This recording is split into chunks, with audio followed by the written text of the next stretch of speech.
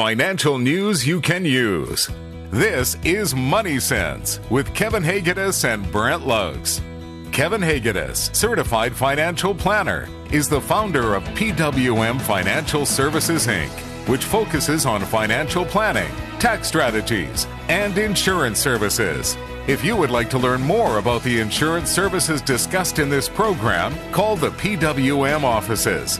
This is Money Sense with Kevin Hegedus and Brent Lugs. It's Money Sense time on News Talk Radio. Hi, I'm your host, Brent Lugs, joined this weekend by Stuart Gillott. Stuart is the insurance advisor who works so hard at PWM Financial Services, Inc. How you doing today, Stuart? I like that, Brent. I'm well, Brent, yeah. Want to keep you in good stead with the boss there. Absolutely, thank you, yeah. Today, we're going to be talking about how people can use insurance when it comes to business planning. Tell me more. Exactly, Brent. I know that in a recent show we talked about how we use it in our personal planning process, but various types of insurance can also be used in certain business planning areas. So for business owners or prospective business owners, or maybe you're a key person in an existing business, this show should be of interest to you. We're back with more on insurance in the business world. This is Money Sense on News Talk Radio. Welcome back to our Money Sense program. We've got Stuart Gillott, the insurance advisor at PWM Financial Services, on the topic of using insurance in the business world. So where do we get started on this topic, Stuart? Well, the most common thing I talk about with business owners is debt. And it's a simple application of insurance in the business world. It is much different than the personal planning world, but debt coverage is really where we see most of the insurance placed. As with personal debt, we need to look at the terms, whether it's a loan or line of credit. And I always look at worst-case scenario, specifically with the line of credit. And we look at, what would be the maximum amount that would be on that line if we need to cover it. With a loan, it's a little easier. We start with the loan amount. Obviously, it reduces, and then we can reduce the insurance as the loan balance reduces. And I'm assuming this would be, a term insurance solution here? Yes, Brent, it would. Again, as we did in the personal situation, we would match the length of the term of the insurance with the term of the debt. Most companies these days have various lengths of coverage, and we'd add this in some cases. They can actually deduct the cost of the insurance. Now, I must reiterate it's the cost, but there would need to be documented proof from the lender that they're requiring the insurance coverage in order to be able to write it off. We're on the topic of using insurance in the business world with Stuart Gillott. Stuart was just talking about making use of insurance, if you're a business owner, of course, to cover off any outstanding debt that the company or business might have on your passing. What would be the next business planning opportunity that you see insurance being used here, Stuart? Well, quite often, Brent, it's the buy-sell or the shareholders agreement. And what kind of insurance would we be using there?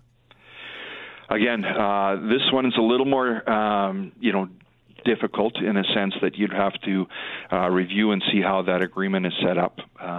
Where there's two or more shareholders or partners involved in a business, it's important to actually have a formal buy-sell agreement. I find quite often that, it's word of mouth. But you need to have something that addresses, what's going to happen in the event of a death, illness, or sometimes disability of one of those shareholders. And in the analysis that I've done over the years, it's going to be less costly to use insurance to fund a buyout clause than to borrow money or even liquidate assets to come up with the funds to fulfill that application or obligation. So the most common insurance that we use, is life insurance to cover that off. But there's also sometimes a need for critical illness insurance or buy-sell disability insurance. And would these all be term insurance solutions? In most cases, Brent, yes. Determining the length of time that the shareholders see the business being theirs together, that's really the key thing. So in the shorter timeline, we would match up insurance to that. However, if there's a longer timeline and a significant ongoing cash flow in the business, we might look at whole life as a solution there. Mm-hmm. This could then provide the shareholders, not only to protect in the buy-sell, but it would offer the opportunity to tax shelter some of that cash inside of their business. We could use the accumulation of dividends in a cash value life insurance policy or an investment account inside of a universal life policy to provide, extra future values for the shareholders in the future. And what kind of values are we looking at here? Well, let's look at an example. We've discussed this thoroughly, and we are in that situation where the clients, have that extra cash flow. We've determined the amount of money that they need for the buy-sell, but they very much want a hands-off approach to this concept strategy. So we would use whole life in this part. Then it's up to the insurance company to pay the dividends in. One we did for shareholders that were quite young. They each bought $1 million policy on an annual basis. There was a young lady, 35-year-old non-smoker. The annual cost for the plan was $13,160. So we move forward 20 years, and the death benefit on this through those accumulating dividends has increased to $1.4 million now. And the value of the policy, based on the current dividends, is just over $600,000. At age 65, the death benefit would be $1.9 million, and the cash value just over $850,000. So, what would happen if the dividends don't perform as they currently are, there, Stuart? Excellent question, Brent, and this is something that we do talk about when reviewing whole life with clients. Let's say if the dividend scale were to reduce by 1%, and hasn't done that for many, many years now. But at 55, the death benefit would be $1.3 million versus the $1.4 earlier. And where the big impact is on the cash value. The cash value would be $360,000 versus $600,000.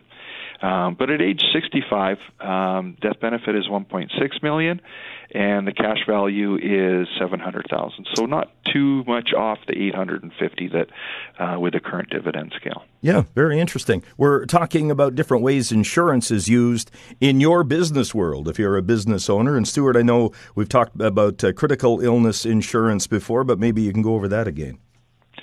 Definitely. As with life insurance, we would follow the guidance of the agreement itself to determine the length of the solution. Term insurance solutions, we just match up to the length. However, again, when we go back to the good cash flow, we can use this in a dual purpose. And we can use, and I know you and I have talked about this on previous shows, a split dollar or shared ownership strategy where the business is protected by the critical illness benefit, mm-hmm. And the shareholder partakes in some of that payment of the premium as well. I do recall us talking about that when we did our critical illness program just a few weeks ago. That's correct, Fred. Better memory than me. Maybe I can just review an example to illustrate how this works.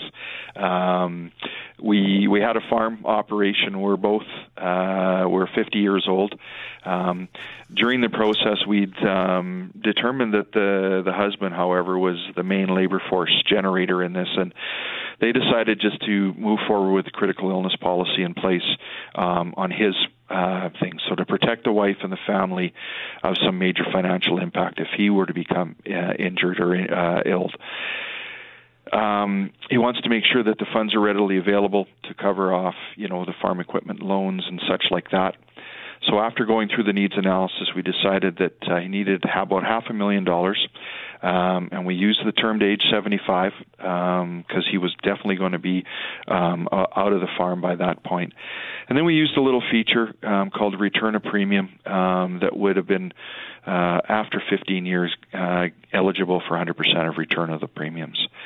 So the total amount of this premium was $19,710. if we were to break it down and we look at this shared ownership strategy, just shy of $11,000 is what the corporation would pay. And then personally, he would be paying just over $8,700 himself. So after 15 years, the goal would be that the client, they've never had a claim on the policy.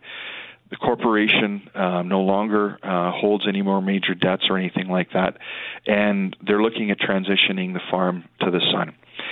So at that point, they don't need the critical illness protection anymore, and they could cancel it, and they would have personally paid $131,625. However, he would receive tax-free a check for $295,650. Oh. So you can easily see how this protection would, add peace of mind for the business owners while they're still, giving and working in that, but then giving them the opportunity to recoup all of those premiums in a very unique, tax-efficient way. Interesting information that we're getting from Stuart Gillott. We're talking about ways to use insurance in the business world, and we'll continue our discussion after this break. You're listening to Money Sense. Welcome back on our Money Sense program. Stuart Gillott, PWM Financial Services, Inc. He's the insurance advisor there, talking about the different products that they can offer to you if you are a business owner or a key person in a business using insurance in the business world. Stuart, you mentioned earlier in the program there's sometimes a need for disability coverage in the business world. How does that work? Yeah, this is a product or a solution that a number of our disability providers have created. They have a specific disability category called the buy-sell disability plan. And it would provide, as critical illness and life insurance, the necessary funds should one or more of the business owners become disabled. This coverage provides funds to help complete that buyout, so provide the funds and pay it out. It's the buy-sell plan is ideally suited for owners of privately held businesses. So the plan provides a lump sum payment and is only available in 4 occupation classes: the 2A, 3A, and 4A. Those don't probably mean much to our listeners unless they listen to our disability talk the other day. But let's kind of walk through. So 2A is our electricians, locksmiths, florists, massage therapists. 3As would be people like bank managers, clerks, and tellers, and some property managers and librarians. When we talk about the 4A, then we're moving into the professionals, such as doctors, dentists, lawyers, and so on. The only stipulation with this coverage is that all the shareholders must apply for this coverage. So, you can't just have one opt for it. Any other considerations when it comes to all 3 types of insurance? There certainly is, Brent. When it comes to key employees, we can insure or use insurance, to protect against the business loss of a key person. Whether they're dying, becoming critically ill, or disabled. Would they work the same as the buy-sell insurance solutions you talked about? Definitely. The life insurance and critical illness insurance would. The company would buy the insurance on the key person. They would be the owner, payer, and beneficiary of the policy.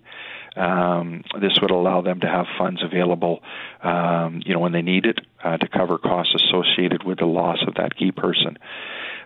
With the critical illness, we could also look at shared ownership, and this would allow the key person to surrender the policy should they not become critically ill in the future, and protecting the company all the way, and this could be a good way to augment retirement savings. What about key person disability insurance? Good question. And there is actually, again, the insurance companies have developed specific plans for this. So it provides benefits in the event that a key employee becomes completely disabled. Again, it's only available in those 2A, 3A, and 4A. Mm-hmm. And there's 2 types of key person coverages. There's a wage loss plan and a reimbursement plan. So the key person coverage for wage loss. This is a plan designed to provide a source of income for a key employee while he or she is disabled. The premium is deductible to the employer, but is considered a taxable benefit to the employee. So the disability benefit is tax-free to the key employee. So on their regular checks, they would see a deduction for this coverage. When we use it as a reimbursement plan, this is designed to help protect the company from lost sales or increased expenses or high replacement costs when a key employee becomes totally disabled. Doubling up these two coverages, with regular individual-owned disability coverage is allowed. In this situation, the premium is not deductible, and the disability benefits come into the company tax-free. So the policy must be company-owned and cannot be assigned at all.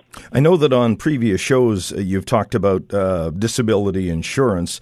There's also coverage that a business owner can get to cover some of their overhead expenses? You have a good memory, Brent. Yes, that's true.